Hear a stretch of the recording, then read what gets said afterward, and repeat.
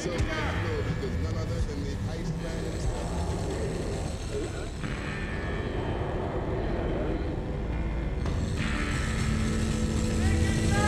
You're welcome, Neil.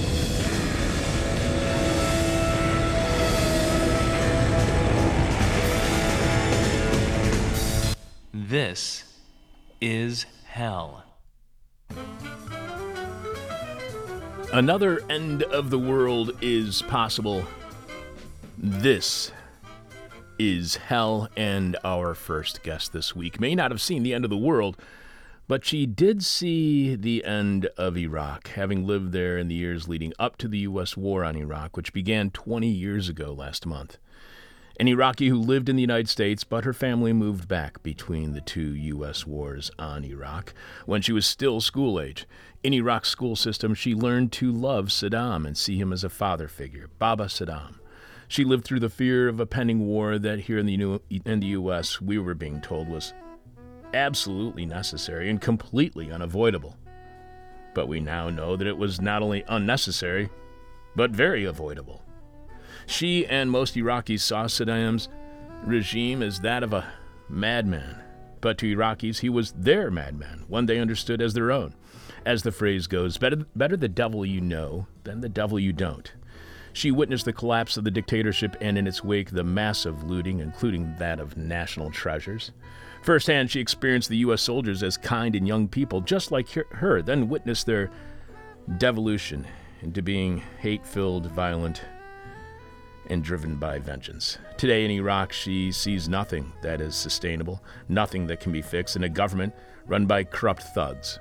In a few minutes, we will be speaking with Middle East Deputy Editor at New Lines magazine, Rasha Al-Aqeedi, who posted the article Living and Reliving, the U.S. Invasion of Iraq. 2 decades on, I can recall almost every detail of the American occupation and the years that followed. You can find her writing at newlinesmag.com. She is a researcher and analyst of contemporary Iraqi politics and political Islam.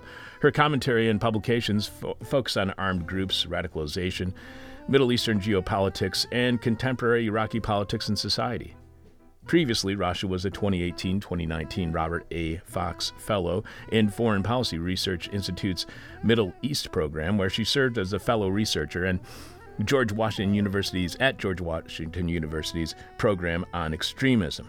Rasha was on the editorial board at Al-Mesbar Research and Studies Center in Dubai, where she served as a researcher and security consultant.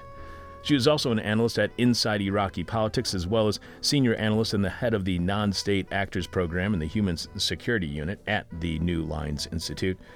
Prior to joining the institute, Rasha was the editor in charge of Urfa Satak, a U.S.-based platform that offers insights into post-conflict communities in Iraq and Syria through personal digital storytelling, essays, and photo collections.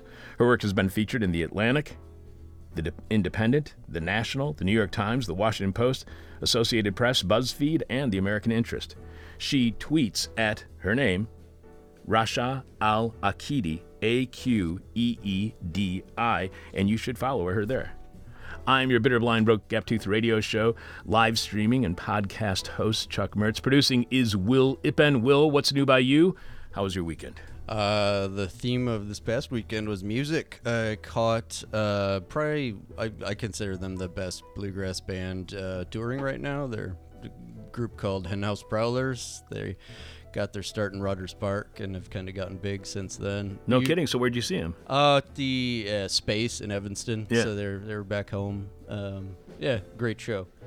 I just found out that the guy behind the Space is also involved in the Salt Shed. Oh, I didn't know that. I didn't know that either. I think it's a consortium. I think it's numerous people who are involved. So how was the show? I've never been to Space. Is that a good location? Yeah, it's a great little venue, very intimate, and it's always good to see the boys. I've been following them since their Red Line Tap residence days. So, oh, no kidding. Yeah, they used to go by Sex Fist. I don't know if you've seen that stuff all around Rogers Park back in the day, but Henhouse Prowlers, that's a great name for a band. And so is the Red Line Tap even there anymore, or did it go under with the Heartland? It's being turned into condos now. That's what I thought. I thought that both went down at the same point in time. So my weekend was wonderfully event-free. Not much happened worth mentioning other than I overheard some teenagers in the park Gossiping about another teen, one said, well, you know he's a vegan. A second less informed teen said, who's a vegan? The first teen replied, Johnny's a vegan, to which the second teen replied, what's wrong with him? I also overheard someone using the phrase, I didn't even touch my Louisiana today. What does that mean? I don't know. But I want to use that phrase like if I ever go out to eat Cajun food, if I haven't had my gumbo yet. I didn't even touch my Louisiana yet. I didn't even touch my Louisiana today. So many questions. I have no idea. I discovered that the frozen kosher food aisle at the grocery store is not all that kosher, as they were covered with brown construction paper, and the coolers were, and had the sign, not kosher for Passover. Huh. There's another is level. Is it kosher for other times? Apparently. Like super kosher? I know, right? I don't know. And I stumbled upon the annual March on Devon Avenue commemorating the martyrdom of Imam Ali, observed on the 21st day of Ramadan, which commemorates the death of Ali ibn Abi Talib, also known as Hazrat Ali, who was the son-in-law of the Prophet Muhammad. That it happens every year right outside our front door here at our studio, and despite witnessing this event several times, I still have no idea who Imam Ali is, and I should know, and I wish I had some background in Islamic history. That's certainly not anything that I learned in school. What I do know is they used to parade an oversized coffin down the street, while others carried these like 2-story tall white banners splattered with red paint. But not this year. I also know that the event has a lot of singing of prayers and men dressed in red, chest thumping in unison with the rhythm of the prayer. So it was just another weekend in the neighborhood. More important than any of that, Will, what is this week's question from hell for our listening audience? This week's question from hell is, who would you like to see indicted and why? Who would you like to see indicted and why? You can leave your answer to this week's question from hell at our Facebook page, facebook.com/thisishellradio, or you can tweet it at us at thisishellradio, or you can send it to me via email at chuck@thisishell.com. But we must have your answer by the end of this week's show, when we will be announcing this week's winner of the question from hell, following a moment of truth from contributor Jeff Dorchin. If your answer is our favorite, you will get your choice of This Is Hell stuff, the t-shirt, the chuckers or winter cap, the coffee mug, the face covering or the face mask, the This Is Hell Guide to the 21st Century flash drive featuring dozens of interviews from this century, as well as the tote bag. Yes, there is a This Is Hell tote bag, and you can find all that stuff at thisishell.com when clicking on support. Brave enough to be streaming live, dumb enough to be goofy, stupid enough to think that we could be a regular part of your weekly hangover. This is Hell, and Will has this week's hangover cure. Let's see if he figured out how to pronounce it. Oh, the Danes in there, silly little language. This week's hangover cure is flastiskeg sandwich. Oh, look at you. You practiced. I did. Thank God. In January, CNN Travel posted the story the morning after, what people around the world eat and drink to beat a hangover, which was a collaborative effort from writers Joel Porter and Stacey Listow, because when you get this big of an assignment, you're definitely going to need 2 fully trained journalists. Porter and Listow report that in Copenhagen, flastiskeg sandwich, which is roast pork sandwich, is like gold to the irritable and the hungry. Danish cuisine, often associated with beautifully presented, minimalist plates of foraged ingredients, is actually more diverse. The country's signature sandwich is all about messy, delicious indulgence. Think thick slices of roasted and grilled pork neck, nestled in a soft bun with crisply crackling pickled cucumbers, red cabbage, and spicy mayonnaise. Have a flaskig... Getting worse at it every time. 2 for 3. Flaskisteg sandwich to help ward off a hangover. And Koidbjens Hoker, an outdoor kiosk in the city's meatpacking district, is popular for a reason. Or make it your first stop when you wake up with a massive headache and hunger. That makes this week's hangover cure flastiskeg sandwich. Oh, wow. Thank you so much. Very impressive. Very impressive. You can email me at chuck@thisishell.com. And we heard from a listener who was admittedly late with their answer to last week's question from hell for listeners, which was, what kind of shock and awe tactics do you employ to get what you want? They were also not happy with the weekly hangover cure. Ronan writes, yeah, I know this is late, but I couldn't resist sending it in anyway. My shotgun offer, This Is Hell, we live in would be one massive dose of acid or MDMA into the America water supply. It'd be a very different country in about 12 or 14 hours. A question, Chuck, is any of your merch made of or from hemp? Longtime listener here. Still trying to find a dime to send your way. Sign me, Ronan. But before I could even answer Ronan's question about our merchandise being made of hemp or not, and to the best of my knowledge, it is not. However, hemp might be involved in the process. I don't know. We got another email from Ronan. Ronan writes, Chuck, as an addendum to my first missive, hearing most of them, of the hangover cures, I can't help but wonder if the authors even know what or ever experienced a real hangover. If you can get out of bed and manage to find the bathroom, it's an encouraging start to the day. If you can find your face with a splash of cold water, that will help matters along. So now stumble around to the kitchen, put a piece of bread in the toaster, either heat up some coffee or pour out some V8 tomato juice or orange juice. Now add 2 fingers worth of either vodka into the juice or whiskey into the coffee. Toast should be done. Sit down, nibble on the toast, drink your juice or coffee, and decide if you can afford to take the day off of work, or if you can or need to, just mail it in, because that is all you'll be good for. Ronan. So, care of Ronan this week, we have 2 hangover cures, that pork roast sandwich from Denmark, or if you prefer, Ronan's suggestion, add 2 fingers worth of either vodka into V8 or orange juice, or whiskey into coffee. Sit down, have your spiked juice or coffee while nibbling on toast. If you have any thoughts about the show that you would like to share with us, send them in and we will likely share them on air. If you offer your guest or topic suggestions, you can do that too. And if we have your suggested guest or cover your suggested topic on the show, we will thank you personally during that interview. Coming up, we will hear from an eyewitness to the Iraq War, which began 20 years ago last month. Will be sharing more of your answers to this week's question from hell. We will also tell you what happened during last week's Patreon podcast, exclusively for subscribers at patreon.com/thisishell. There's no past inside the present this week, when and where historian Dr. Sebastian Wupper offers the historical context of the past that we need to have a better understanding of the present. Sebastian will return to the show next week. Manufacturing dissent since 1996. This is hell. Staring into the abyss so you don't have to. This is hell, but all of us definitely need to stare back at the abyss of war, the seemingly bottomless chasm, the profound gulf between the viewpoints many have here in the United States about the invasion and occupation of Iraq that began 20 years ago last month, and what the reality was on the ground for the Iraqis who witnessed the onslaught. Here to help us have a better understanding of an unnecessary and completely avoidable war the Bush administration and our supposedly free press lied us into, Middle East deputy editor at New Lines magazine, Rasha Aqeedi, posted the article Living and Reliving the U.S. Invasion of Iraq. You can find her writing at newlinesmag.com, and you can follow her on Twitter at Rasha Aqeedi. Welcome to This Is Hell, Rasha.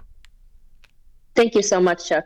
Thank you so much for being on our show. I'm so glad that we are getting this perspective. I found in our archives an interview from 2008 with another Iraqi woman who was also raised during the Saddam era, and we are going to be playing that hopefully this week on our Patreon podcast. So I'm really glad that we're having this yet another perspective from this moment, especially 15 years on. You write, flashbulb memories is a term coined by psychologists, or for moments that stay with us, not just for months or years, but for decades. Not only do we continue to recall these events, but we also vividly memorize their wider context, down to the most minute details, where we were, what we wore, who we were with, even smells and tastes. These moments have a lasting impact on the rest of our lives. The period from late 2002 until 2008 constitutes a stream of endless flashbulb memories for me.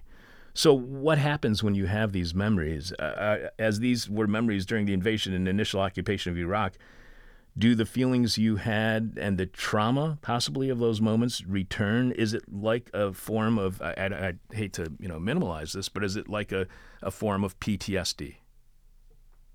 Well, I think I definitely have a form of PTSD, as most Iraqis who lived through these years. But it's more like you think of these like I remember them as if they were just happening, as if it was like as if they happened half an hour ago.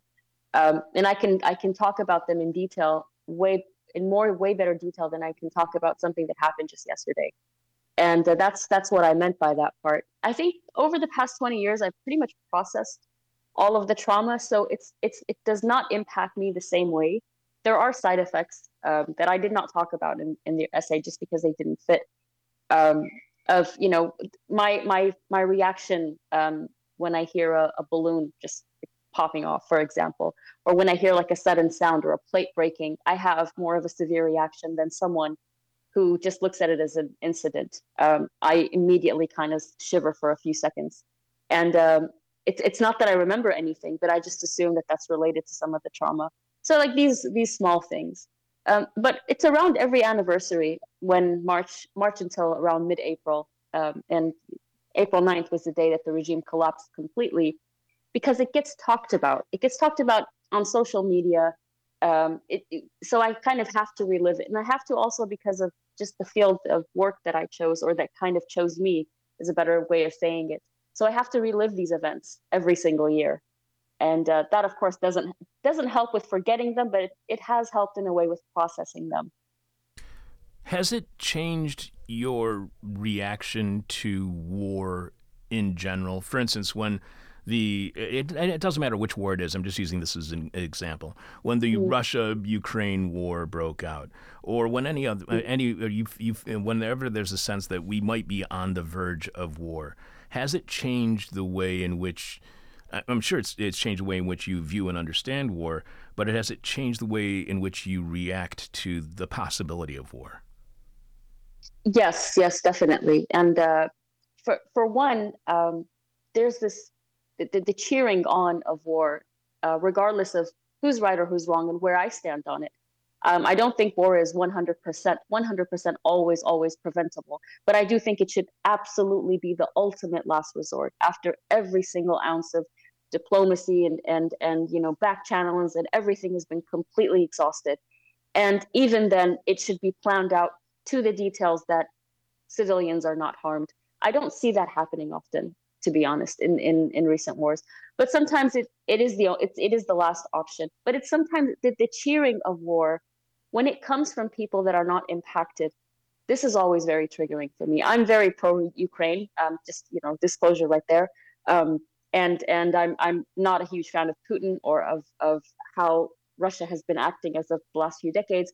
But when I see someone who's comfortably living, for example, somewhere in the West and isn't affected by it at all, just cheering on, something happens to me. I feel very upset because having experienced bombs and sniper shots and an invading army and how that feels, it is very upsetting. But again, as an analyst and as a researcher, I've come to terms now with that.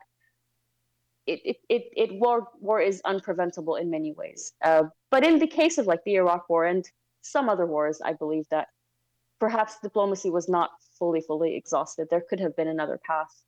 And I only think of civilians when war happens, to be honest. I don't think of politics, which is why I don't write often on, I haven't written, for example, on the war in Syria.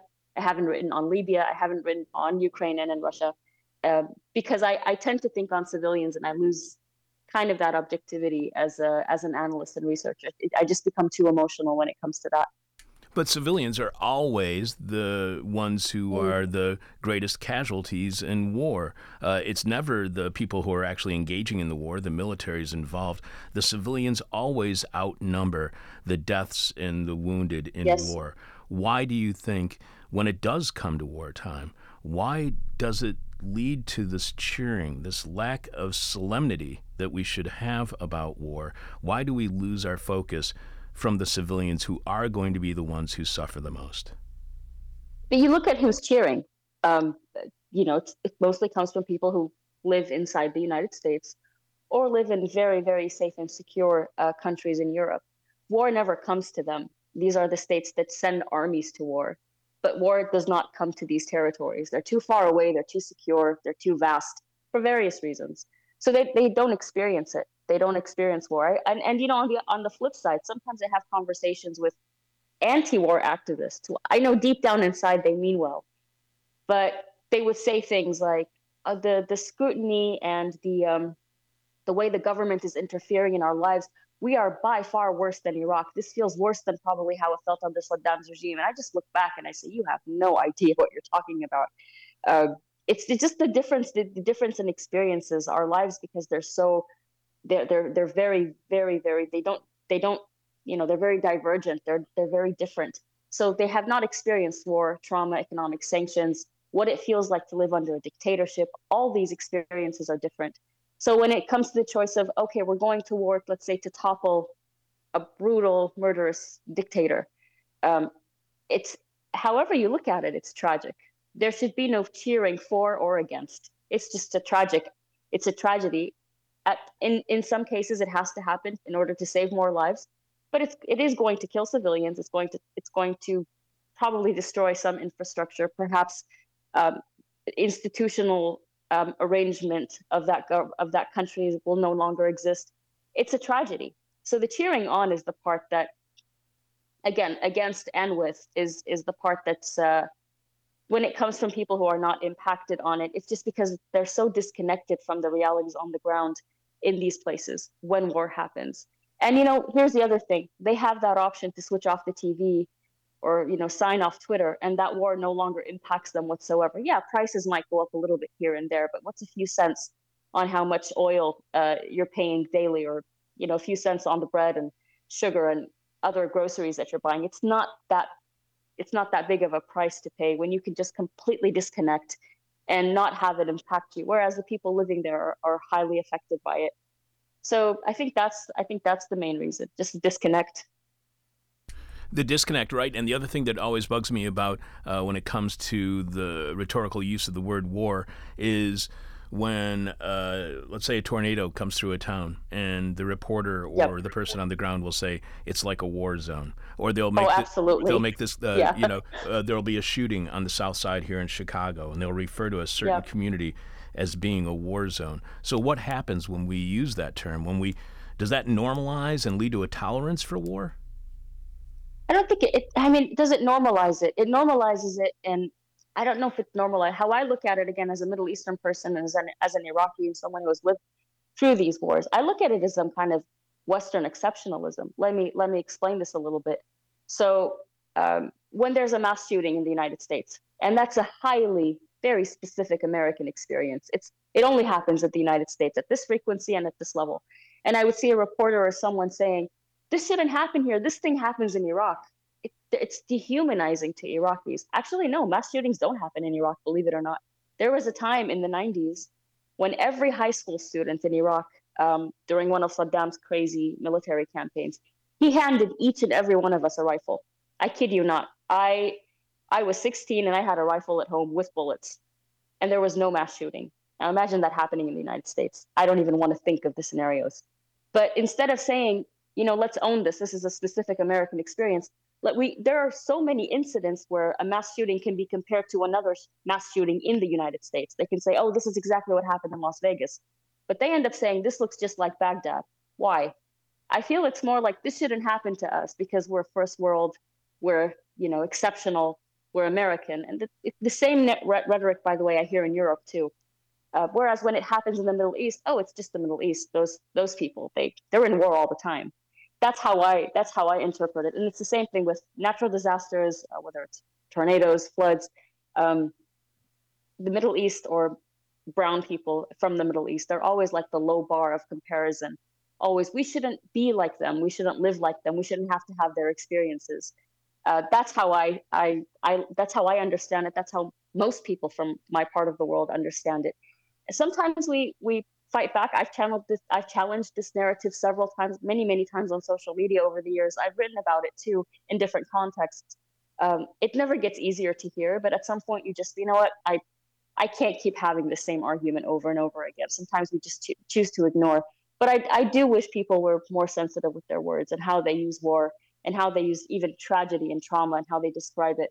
You can't always compare it to people who are genuinely traumatized by war or have had these experiences.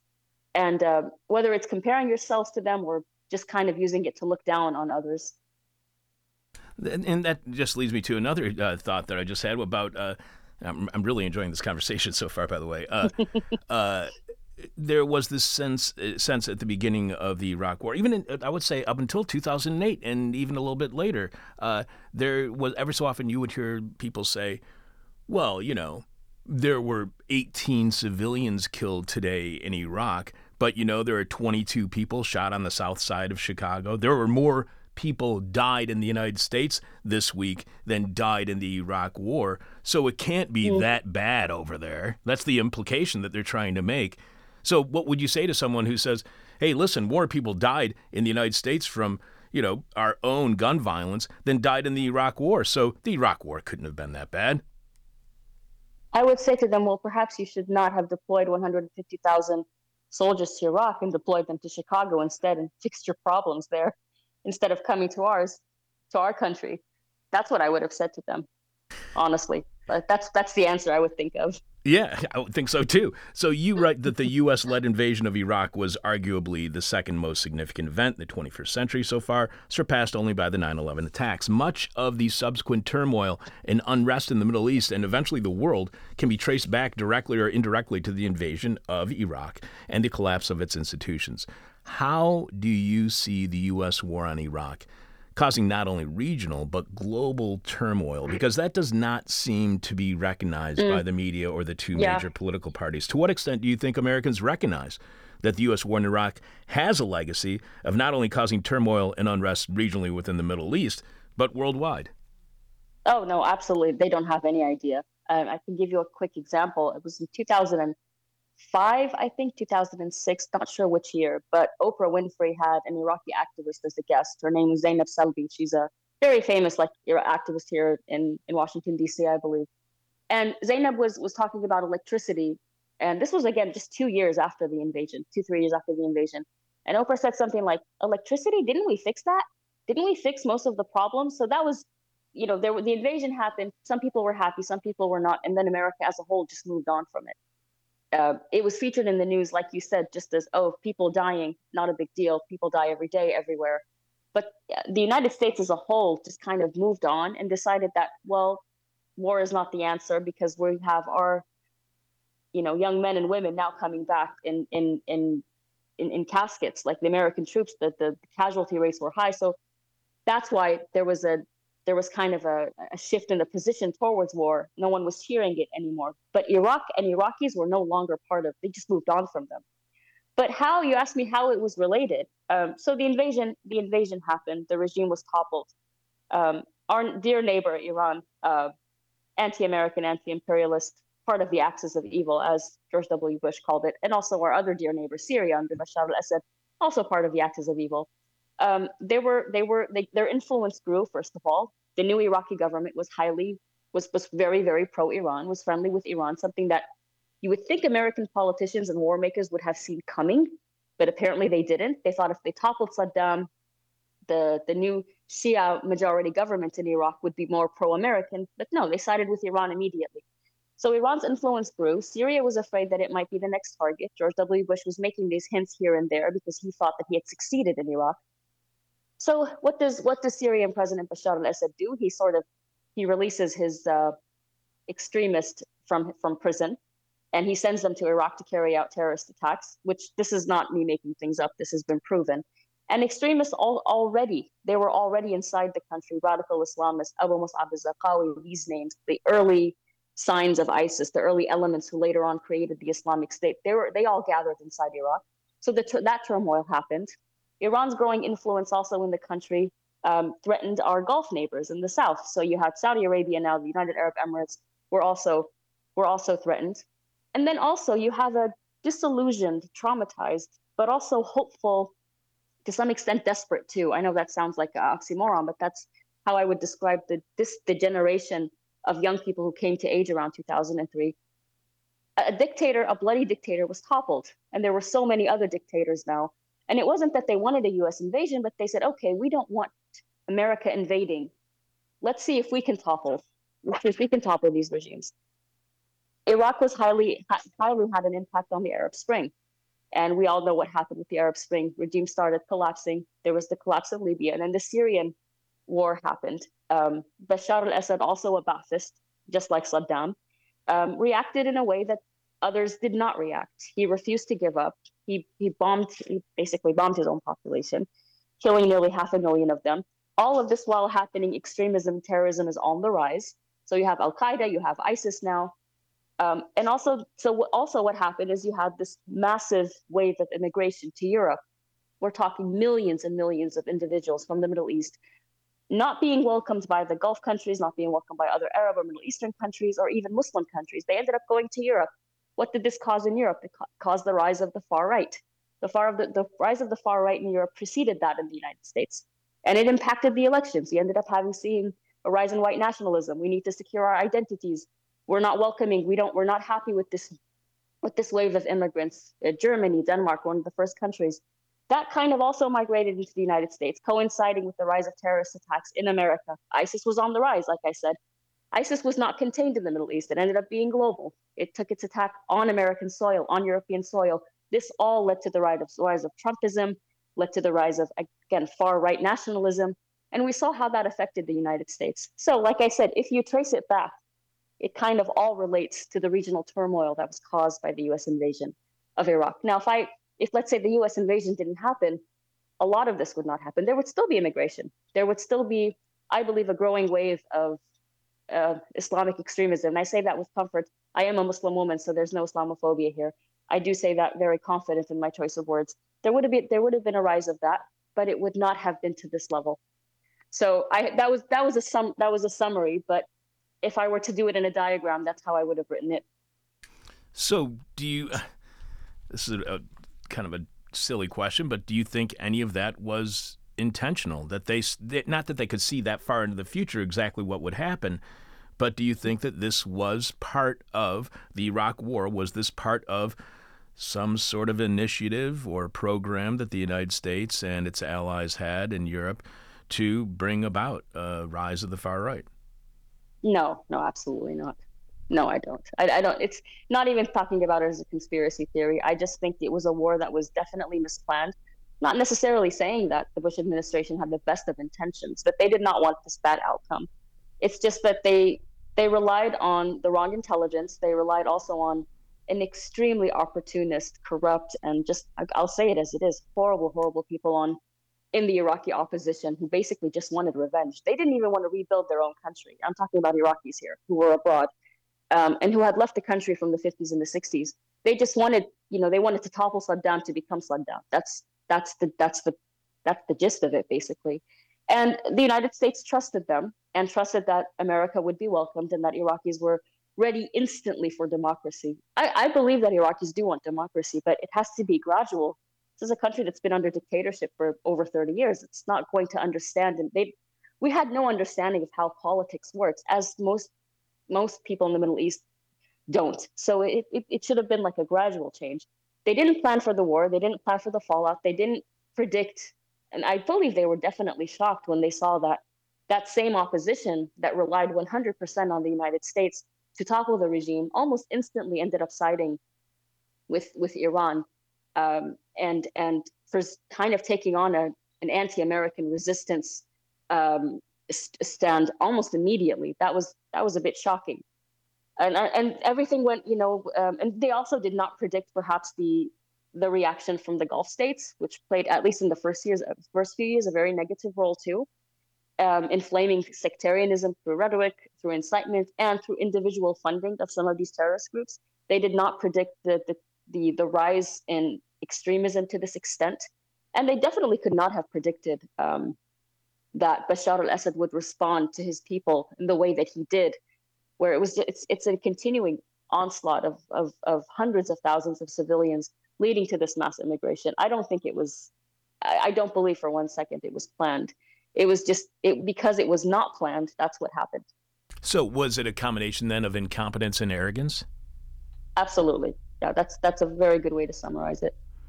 So you write that my childhood was slightly different from that of the average Iraqi. I was born in the northern city of Mosul, but spent most of my childhood in a town just outside of Denver, Colorado. This was during Ronald Reagan's presidency when my father was studying for his doctorate degree. My family was not in Iraq during Saddam Hussein's invasion of Kuwait and the resulting Operation Desert Storm, but we returned home to Mosul roughly 1 year later in 1992 and remained there until much later.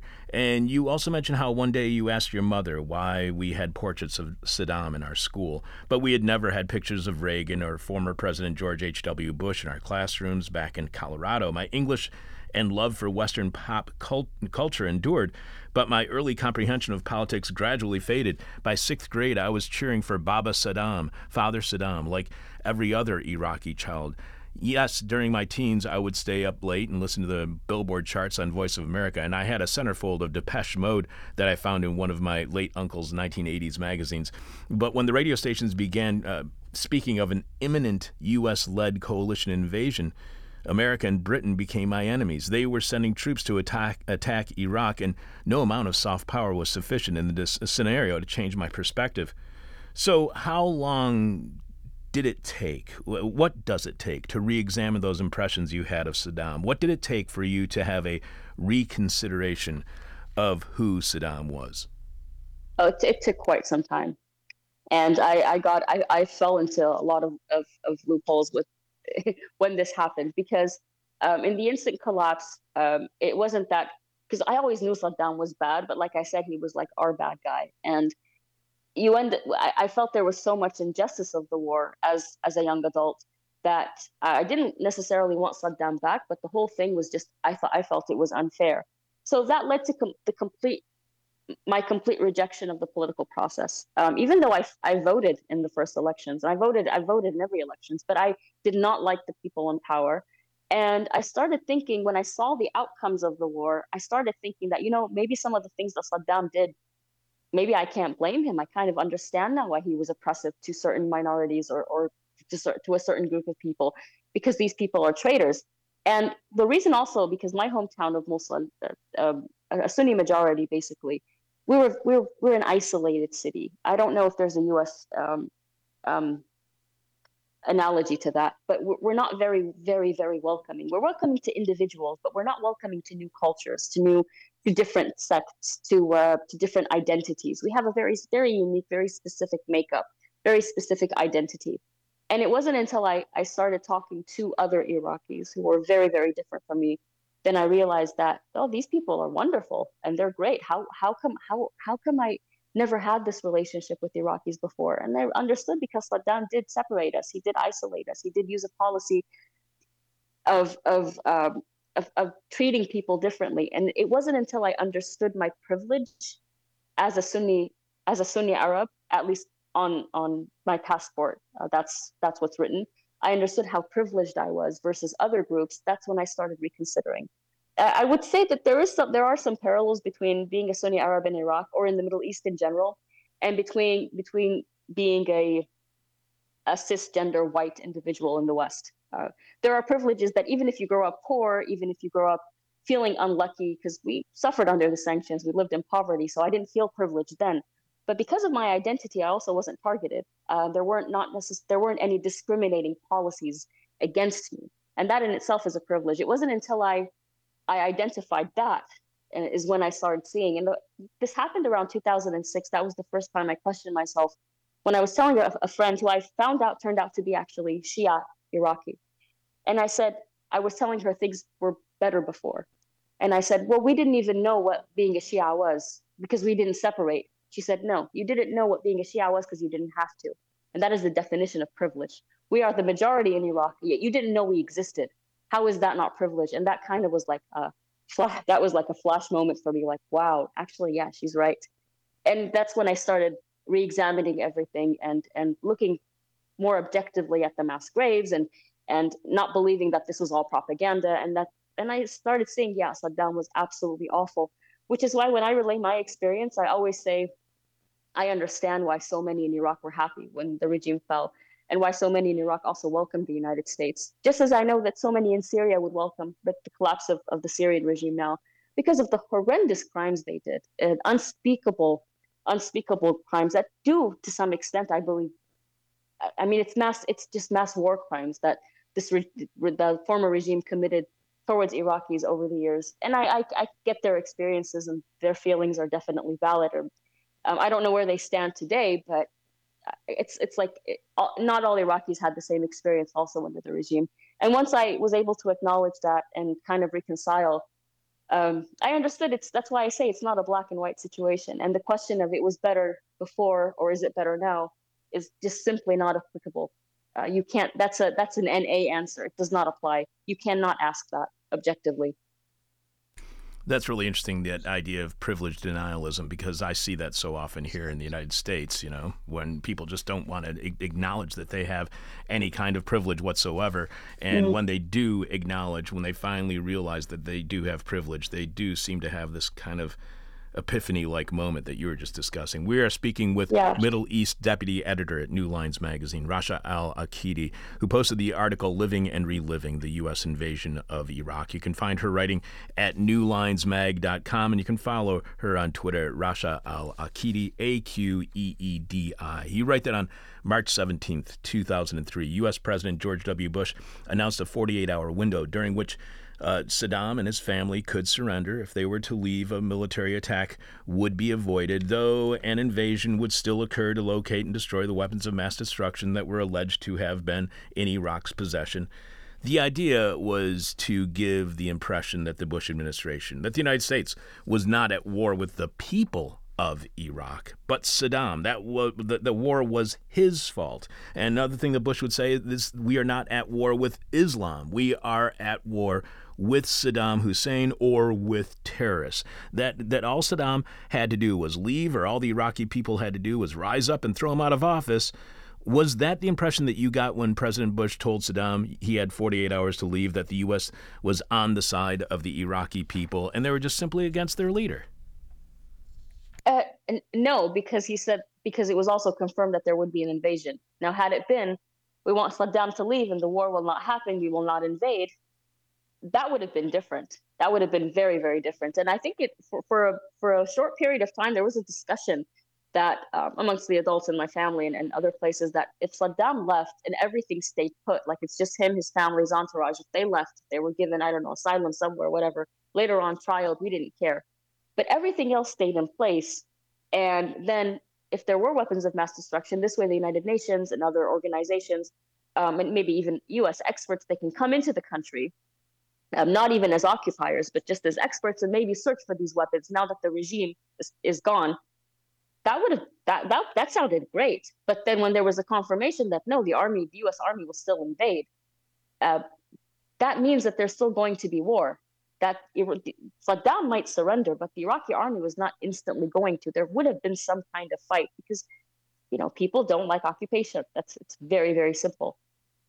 So it just sounded like gaslighting, to be honest. That's all it sounded like to us. And if anything, it just made us fearful that, not fearful, confident. Okay, there's going to be a war. There's a possibility that we won't survive this. But we also had no way to predict the outcome. That's how blindsided also we were. The correct word would be brainwashed. That's how brainwashed we were. There were moments where we thought Saddam could actually win, and Iraq's army could, hold this attack to a point where America might surrender. That's how disillusioned we were, and that's how delusional, we were when it came to Saddam's power and what he could do. We all thought he definitely had a plan, just because Saddam can't lose. It's kind of inwired in our brains that this man, he just can't lose. He's always going to be there. And it's very hard to explain this to someone to people who have not grown up in a dictatorship and have not experienced that upbringing where your leader is always going to be there because there's simply no replacement. He's kind of like this mini god on earth. I know it doesn't make a lot of sense, but that's genuinely how we felt. And you talk about how there was organized corruption under the dictatorship of Saddam Hussein, and then afterwards, once the United States invaded and occupied Iraq, there was the chaotic sense of freedom. So the choice seemed to be chaotic freedom or organized corruption. Since the war has happened, have you ever heard anybody waxing nostalgic, not just for Saddam Hussein, but waxing nostalgic for organized corruption, organized dictatorship, Yeah. rather than the Or chaotic yeah, world. yes, absolutely. And you see this popping up. Interesting also with amongst the generation that did not live under Saddam. So the people born after 2003 who are now in their 20s, or people who were born in the late 90s but don't remember a lot about the regime, didn't experience the brainwashing, were not even in elementary school yet. So you find them finding older videos and pictures from the archives of the 80s, of the 90s, even during the economic sanctions. And they would post these photos and saying, life looked amazing back then. We wish we could go back. And when people who lived under Saddam, even those who were not happy with the US occupation or are not happy with the regime today, we try to explain to them, it wasn't this black, it wasn't this good, actually. We struggled, we did this, and they said, oh, it's still better. It's still better than it was. And I wrote an article about this, I believe in, forget what year it was. I think it was 2015, saying nostalgia for Saddam. It was about this kind of nostalgia and where it was coming from. And it actually even comes from the ethnic groups and the religious groups that were oppressed by Saddam. There's definitely pushback, but there's never been a discussion, a genuine discussion as to why these narratives happen. Because the people, when the young people in particular, when they say this, they're told by the older generations, you have no idea what you're talking about. You didn't live under this dictatorship. You don't know how hard it was, how awful it was. Instead of saying, okay, why did they come to this conclusion? Why are they going back looking for something? They feel something is lost. And we realize later on when you talk to them, I try to talk to them as much as I can. It's not necessarily the comfort of life. They say, we know you were poor. We know living standards were hard.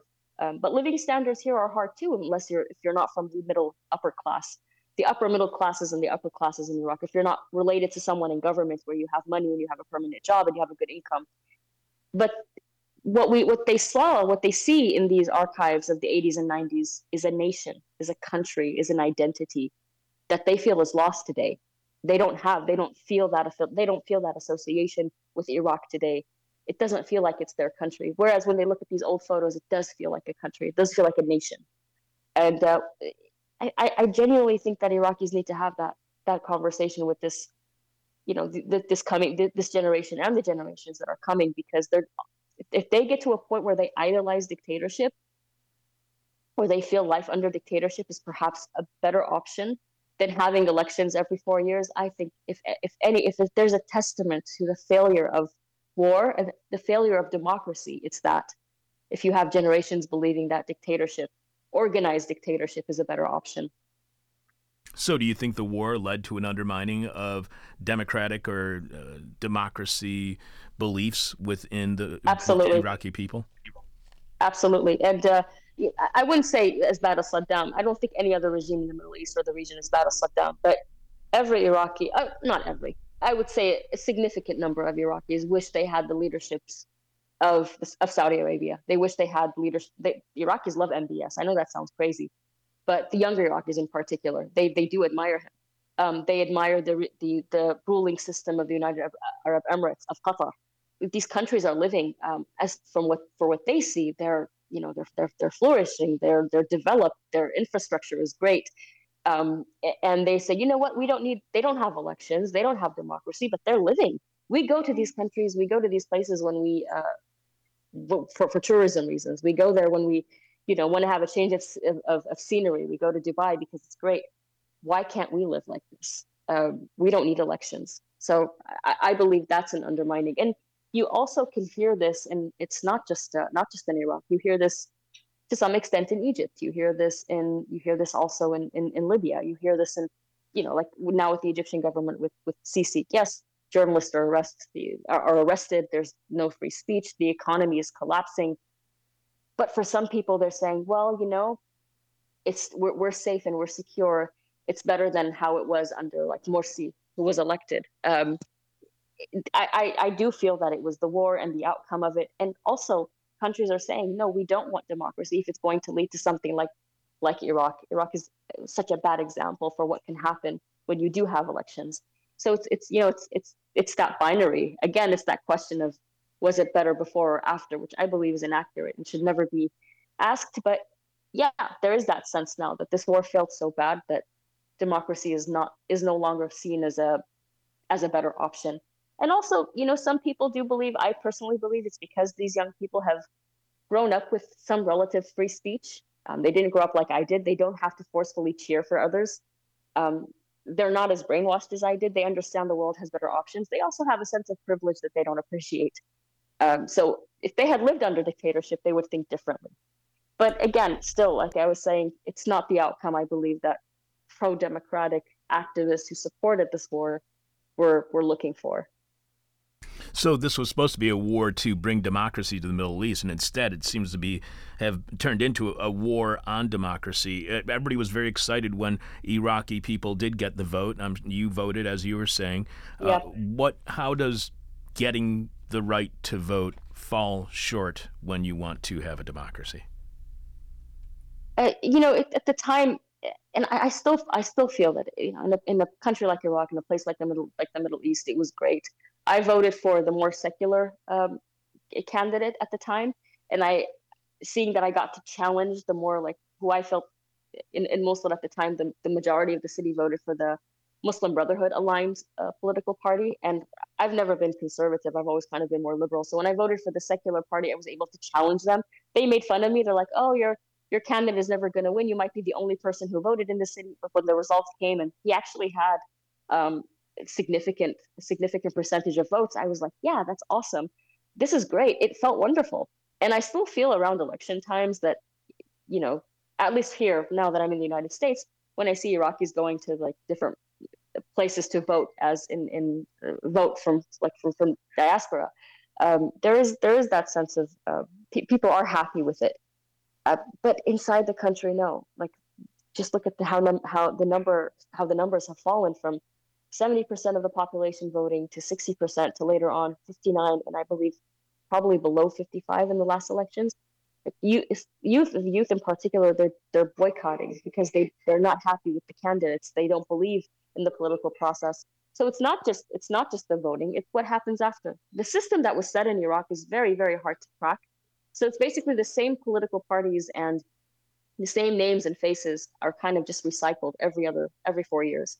And it's the same group of people. It's really hard to enter the Iraqi parliament as an opposition that can be effective and can force change and can force the other parties to act, to just perform better. It's the same group of people. That's why I call them like a network of thugs, basically. It's kind of like a mafia. They're in control of the government. They only have self-interest, and they're not serving the country properly. And it's very hard through the ballots. It's impossible almost to make a breakthrough unless every single person voted. Because yes, there is corruption in votes. Some votes are forged. I'm 100% sure. But if every single person voted for, let's say, a good candidate, which doesn't exist also in the country, because if you're not corrupted in Iraq and you try to enter the political process, you might also be targeted by a country that is now basically being ruled by militias. That's why there's so much assassinations of activists and of free thinkers and of writers and of journalists. It happens constantly. So it's hard to affect a change in the system through the ballots. And this is where democracy also fails. So you point out, as I was mentioning during the introduction, that the better the devil you know than the devil you don't when it comes to Saddam, and we couldn't even fathom an alternative to Saddam. What did you fear could be worse than Saddam? Is what is happening today in Iraq, is this the fear that you had? If I'm going to be completely honest, no. No, the fear I had was the idea of an occupation, and I do say this in the article, is that the U.S. Army coming in and basically just killing everyone, and a non-ending constant bloodbath where it's basically neighborhood attacking neighborhood, something akin to what would happen, let's say, in the Dark Ages. That was my worst fear. And that's the only, I think, if I were to ever envision an alternative, that's how I pictured the alternative. It's not like that in Iraq today. And this is not to say that things are great there. No, it's a country that's basically only surviving because it has oil. And this oil is being made to pay salaries. And the money from the salaries being circulated within the country. So people are living day by day. That's basically how it describes life in Iraq. But it's not a consistent bloodbath. Some people are actually thriving there. Some people are not. It's not the outcome. It's definitely not necessarily a better outcome. I don't know if I could say it's worse. Like I said, from my experience, had I stayed in Iraq, it would have been worse for me. I left, and I left because of the war, also indirectly because of the war. And my life is a lot better because I left, because I immigrated. So I don't have a say on how every single Iraqi feels now. But no, the outcome that I was thinking of was a lot bloodier. But I still would not describe the war as a success. You also say I'm one of the lucky ones. My life took an Yep. undeniably better turn because of the war, and for that I carry enormous guilt, which I doubt will fade anytime soon. What was the better? Well, the better turn your life took is what you're doing today, the analysis that you're giving us today. But why do you feel guilt? Yeah, survivor's guilt is real. It's a real thing. Um, I can give you an example right now. I told you when we did the sound check, I'm sitting in the lobby of my apartment building, which is lovely.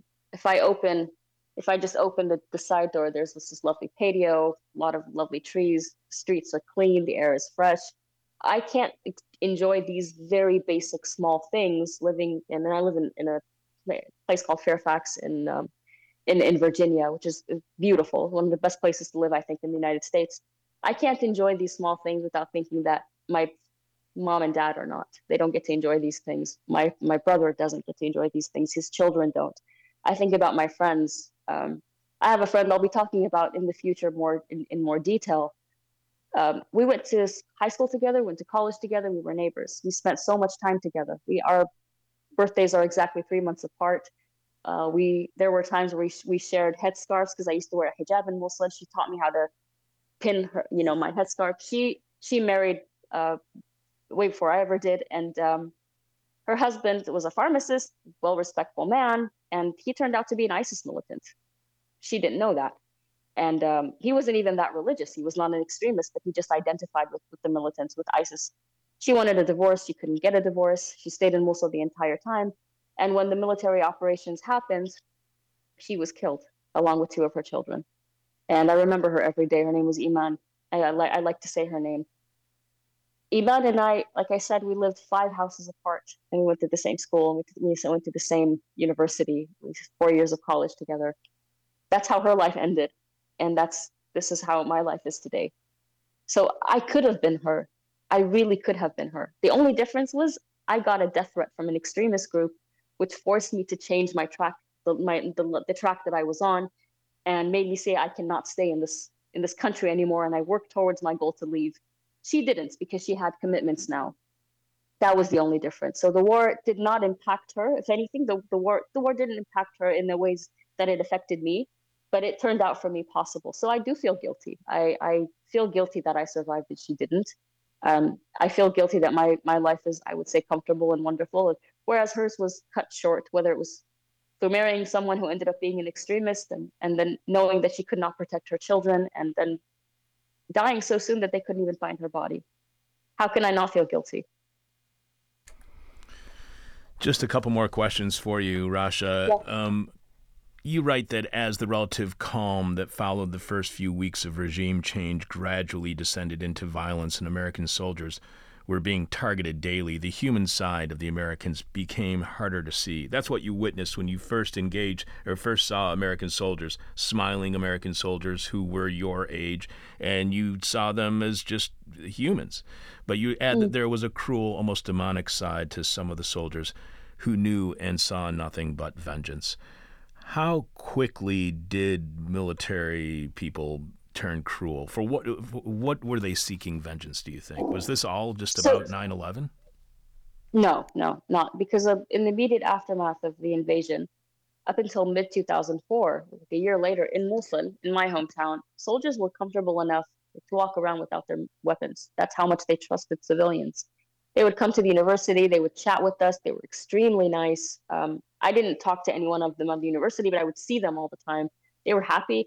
They'd be like in their posts.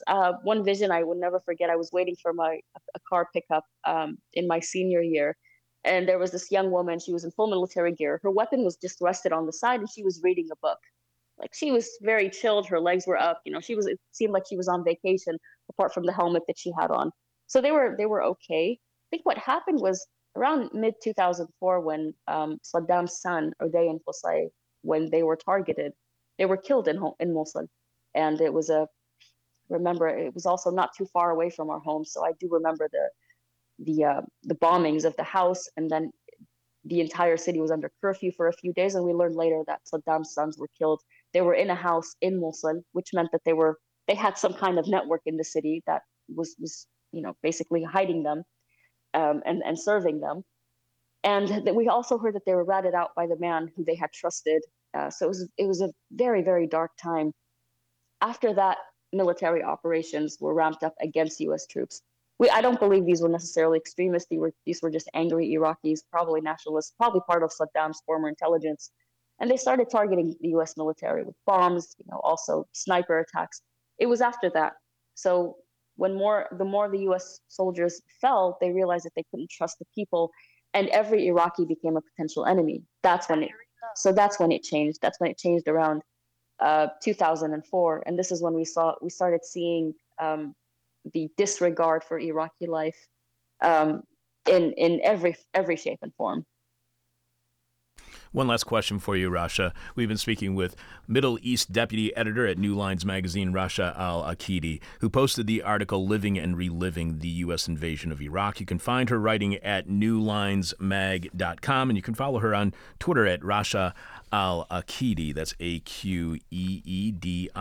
One last question for you, Rasha, and I promise we do this with all of our guests. Our final question is what we call the question from hell. The question we hate to ask, you may hate to answer, or our audience is going to hate your response. So, of course, my question from hell was, but it's not going to be anymore, are the Iraqi people better or worse off without Saddam? You've already pointed out that is not applicable whatsoever. Nope. So let me ask you something else. You write how you realized that there was nothing to fix in Iraq after visiting more recently. And perhaps I should not attempt to.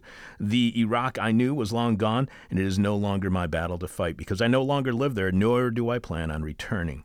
So can Iraq be, as you say, fixed? Is there a sense among Iraqis in the country that it cannot be fixed, that the Iraqi political system is now beyond repair, and that the only thing that can fix it may be some sort of uprising?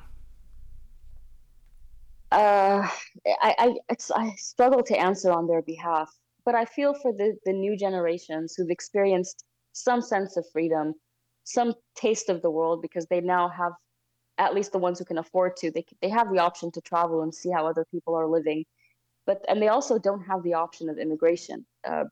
Iraqis cannot seek asylum anymore, even under extreme circumstances like death threats. It's very hard for them. So they need to fix the country. They have to. And I believe in them. I believe they will find ways. I don't know if I'm going to live long enough to see it, but I believe that the future generations, they will have the tools, the means, and the capacity to fix it, to make it a better place than it is today. I do believe in that. Everybody should check out your writing at New Lines Magazine. This is really an amazing article, and we spoke a lot in generalities. The specifics of your experience are absolutely just amazing. So people should check out your writing over at newlinesmag.com. Rasha, I really appreciate you being on the show with us today. I was really looking forward to this conversation. It was actually better than I thought it was going to be. So thank you so much for being on the show. I really appreciate it. Thank you, Chuck, for inviting me. You are here, and this is hell. This is not the media. This is hell, because you can tell that this is not the media, because I can guarantee you that you did not hear an interview like that anywhere during the 20th anniversary commemoration of the war on Iraq last month. If what you just heard from Rasha and her eyewitness account of being an Iraqi in Iraq during the illegal, immoral, unethical invasion and occupation by the United States, please show your support by becoming a subscriber to our weekly bonus Patreon podcast, which streams live on Thursdays at 10 a.m. Chicago time. Podcast shortly after at patreon.com/thisishell, or you can show your support for completely listener-supported This Is Hell by visiting thisishell.com and just clicking on support. Last year at this time, I was still bedridden. I was still recovering from a life-saving surgery that I had, and with 15 days of being in the hospital, I was still having a lot of problems getting out of bed or even walking down my hallway. And during that time, we lost quite a deal of our Patreon patrons. A lot of Patreon subscribers just stopped being subscribers while I was in the hospital, and we still have not got those Patreon subscribers back yet. We still are down from where we were when I got deathly ill last year. So please show your support by becoming a Patreon subscriber at patreon.com/thisishell. During our Thursday, April 6th Patreon podcast, after playing This Is Hell, The Lost Pandemic Tapes, Volume 2, all last week, I couldn't help think about cognitive dissonance, the disconnect between our words and our actions that we must engage in under capitalism, which is something that has been mentioned many times on the show and during Patreon monologues. I also couldn't stop thinking about how denialism is such a part of our world today when it comes to the pandemic. But listening back to those discussions during the first few weeks of the COVID-19 virus outbreak, I was also struck by our own individual as well as our collective lack of recognition that our actions actually do have consequences, and how, again, under capitalism, we must disconnect those actions from consequences, or we would all either revolt and overthrow the cruel system imposed upon us, or just keep doing what we're doing, going about our daily business, normalizing and tolerating a brutality within which we fully participate on a daily, if not a moment-to-moment basis in order to survive. Yes, our words are disconnected from and do not reflect our actions. Yes, we exist in deep denial, ranging from climate change to deforestation, causing pandemics, and everything in between. But we also live in a world where we not only disconnect our actions from their consequences, but we also deny there are any consequences whatsoever to our actions. Which is just yet another reason this is hell. Also on Patreon. On our most recent Patreon podcast, last Thursday, we shared an interview from 15 years ago last week, an interview with the war nerd himself, Gary Brecker. Gary and past This Is Hell guest Mark Ames have been posting the Radio War Nerd podcast since 2015. The conversation that we played was from April 2008, just 2 months before Gary's book titled, you guessed it, War Nerd was published. At the time, his publisher said Gary is a part war commentator, part angry humorist. Brecker inveighs against pieties of all stripes, Liberian generals, Dick Cheney, UN peacekeepers, the neocons, and the massive incompetence of military powers. A provocative free thinker, Brecker finds much to admire in the most unlikely places, and not always for the most pacifistic reasons. The Tamil Tigers, the Lebanese Hezbollah, the Danes of 1,000 years ago, and so on, across the globe and through the centuries. Crude, scatological, yet deeply informed, Brecker provides a radically different, completely unvarnished perspective on the nature of warfare. In the conversation we shared on a Patreon from almost 5 years ago from 5 years to the date of the beginning of the war on Iraq, Gary talked to us about an article he had just posted titled, Who Won Iraq's Decisive Battle? The Bush administration was insisting the U.S. had won that battle. The Iraqi opposition said they won the battle. In the end, and as Gary predicted during that conversation, neither side won, and the only winner, if you want to call anyone that in the war on Iraq, was Iran. But you can only hear about the next step in Thatcherite thinking, like there is no alternative and there is no society, and that would be there are no consequences, and a 15-year-old conversation with the war nerd that accurately predicts what would happen over the next 15 years in Iraq. Sign up at patreon.com/thisishell and get that weekly bonus podcast. Subscribers also get special perks like first crack at every week's question from hell, behind-the-scenes news about the show, including who we are considering as upcoming guests, and we'll tell you a bit more about that in a moment, and a brand new feature that makes me feel very, very uncomfortable. Patreon patrons, I don't know why I'm doing this, but they can now ask me, your bitter, blind, broke, gap-toothed radio show, live streaming, and podcast host, that's me, a question from hell of their own. Every week after we play an interview from our 26-year archive of shows that cannot be found anywhere else online but at our Patreon page at this moment. You can find a whole bunch of shows from 2014 on it, thisishell.com, but anything from before 2014, all that stuff is at the Patreon page. But following the interview, the classic interview that we play, whoever that day's producer is will choose one of the questions from hell from our Patreon patrons. And without me having any knowledge of the question beforehand, I will then be asked your question from hell for me, which again, you can only hear if you are a Patreon subscriber at patreon.com/thisishell. And right out of the gate, right out of the box, Patreon patrons had a very hellish question for me. Listener Andrew J. asked, with the loss of producer Lindsay Gorey, who brought a much-needed female voice and perspective to the show. And by the way, don't worry, she's doing fine. I don't know if I'd say it was a loss. I don't want to make people think that something horrible happened to her. Something good happened to her. She found something better. He continues, this says, Hell has returned to being exclusively a sausage fest. What steps are This Is Hell and you, Chuck, taking to actively recruit a woman or a woman identifying individual to fill producer vacancies? So to hear my full answer, you have to subscribe to our Patreon podcast. But I had the exact same conversation on the exact same topic the night before our Patreon podcast with former producer Daphne Augustin, who joined us for This Is Hell Office Hours, a weekly meet and greet that's really a drink and think that happens every Wednesday evening at Carrie's Lounge, 2251 West Devon Avenue. We really enjoyed having Daphne as a producer on the show, as we did having Lindsay on as a producer, and before that, Kate O'Donnell was absolutely fantastic as a producer on the show. However, so far we have had 4 people tell us they are interested in our current open producer position, and they're all freaking dudes. Not that there's anything wrong with that. I am a dude. No matter what demographic category you happen to belong to, we want you to join us here on This Is Hell. We are an equal opportunity employer, and more than that, having a variety of voices and perspectives is a great addition to our content. However you identify yourself, we want you here on This Is Hell. Yes, This Is Hell is again looking for new producers, and who knows, maybe our new producer is you. If you can make it to our studio at 2251 West Devon Avenue in Chicago's Westridge neighborhood and be here from 9:30 a.m. to 1 p.m. any one or more days, Monday through Thursday each week, and believe in what we do on the show, you too can be part of our crew.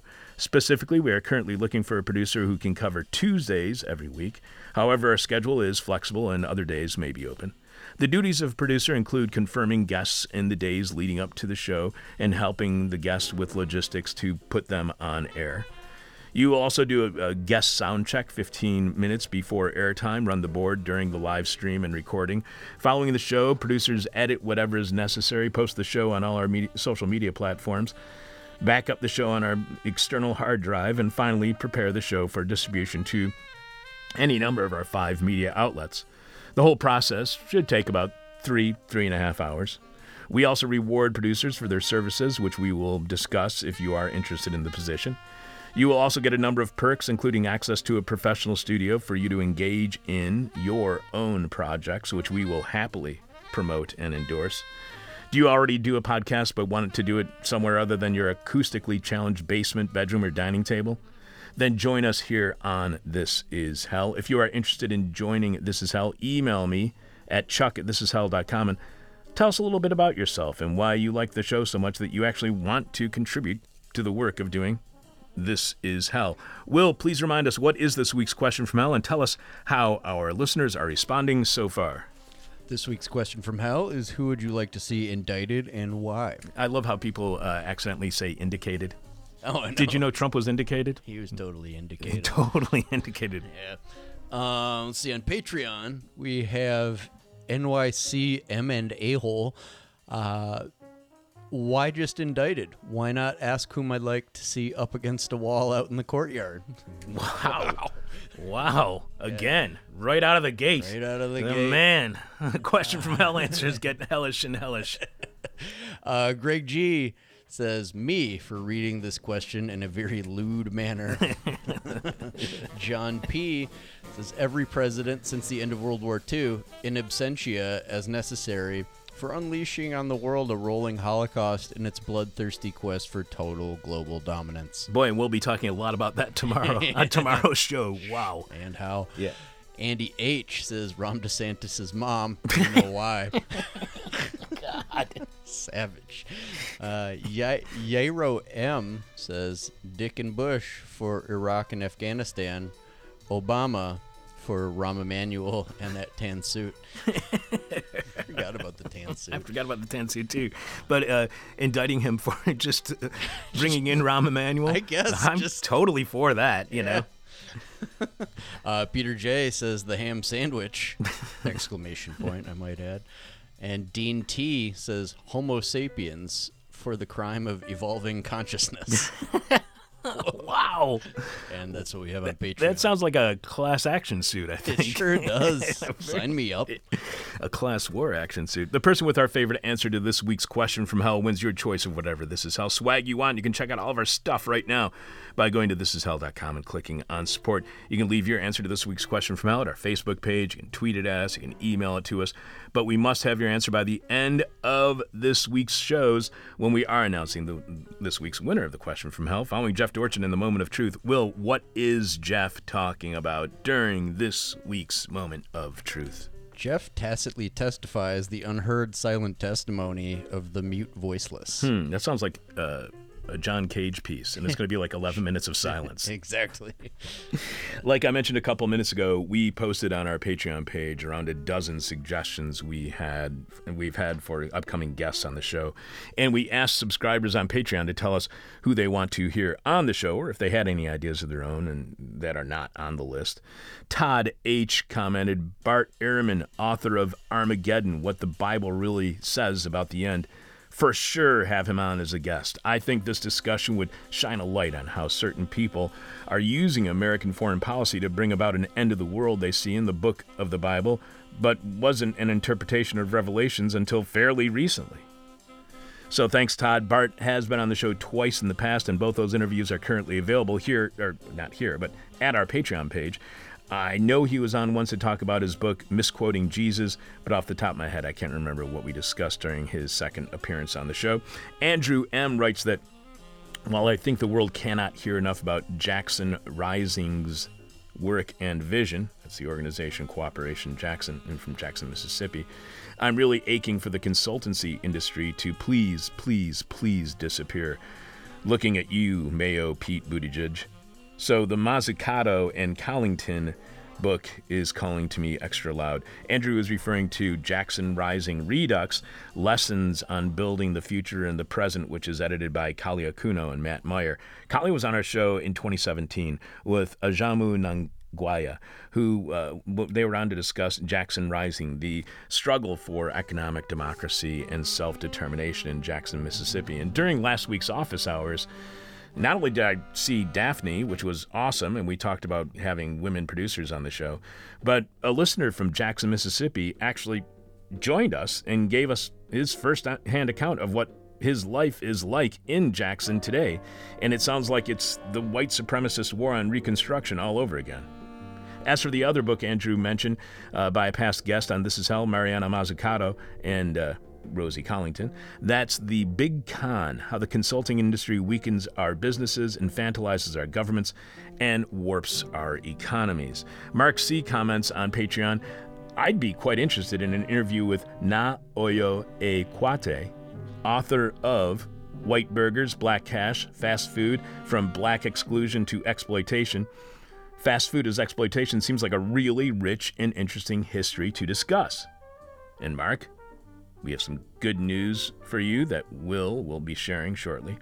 Meanwhile, Zach simply writes, Quinn Slobodian, please. Quinn's new book is Crack Up Capitalism, Market Radicals, and the Dream of a World Without Democracy. Greg G. seconds both The Big Con and Crack Up Capitalism. He adds, I have an obvious bias when it comes to those topics. And while Will has some good news for Mark C. about Na Oyo, Zach and Greg, I've also got good news for you. We have confirmed Quinn Slobodian for an interview on Wednesday, April 26th, our final interview of the month of April. Zach and Greg, that's Quinn Slobodian, Crack Up Capitalism, Wednesday, April 26th.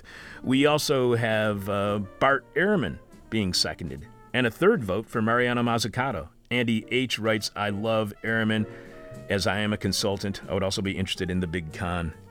Speaking of upcoming guests, Will, who is our next guest here on This Is Hell? Our next guest is Catherine Yon Ebright, who serves as counsel with the Brennan Center's Liberty and National Security Program, who authored the study Secret War. in which Catherine explains how security corporation programs have led U.S. forces into unauthorized hostilities alongside foreign partners. There's actually a reason why there is a forever war going on, and it's because of the 2001 passing of the AUMF, which has led to an indoctrination of a forever war that the United States has been launching against basically anybody who we want to. Who else is going to be on this week's set of shows? We have Na Oyo Aqeedi, author of White Burgers, Black Cash, Fast Food from Black Exclusion to Exploitation. Na Oyo is Associate Professor of Africana Studies and Human Ecology at Rutgers. She is author of Burgers in Blackface, Anti-Black Restaurants Then and Now, as well as the editor of The Street, a photographic field guide to American inequality. Which all sound fantastic. I really want to see that photographic field guide to American inequality. Also coming up later this week, we will have This Week in Rotten History. We will reveal what is happening on this week's Patreon podcast, which streams live on Thursdays at patreon.com/thisishell. We will hear a singular moment of truth from Jeff Dorchin, and we'll announce the winner of this week's Question from Hell. The winner gets whatever piece of This Is Hell merch that they want. You can see all of our stuff right now by going to thisishell.com and clicking on support. I am your bitter, blind, broke, gap-toothed radio show, live streaming and podcast host, Chuck Mertz. First, thanks to Will Ippen for producing. Thanks to you for listening. And thanks to Dan for sitting in. Dan K. I don't want to reveal anybody's names at this point, but Dan was in here as the first person who was being interviewed in the process of possibly becoming a producer here on This Is Hell. See? We told you. This is hell. My demon is on my butt. My demon talks to me in profanity like a sailor. And my demon tries to knock me down. And my demon tries to put me on a hell ride.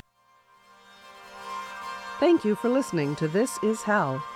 For more interview hell and to support the show, visit thisishell.com.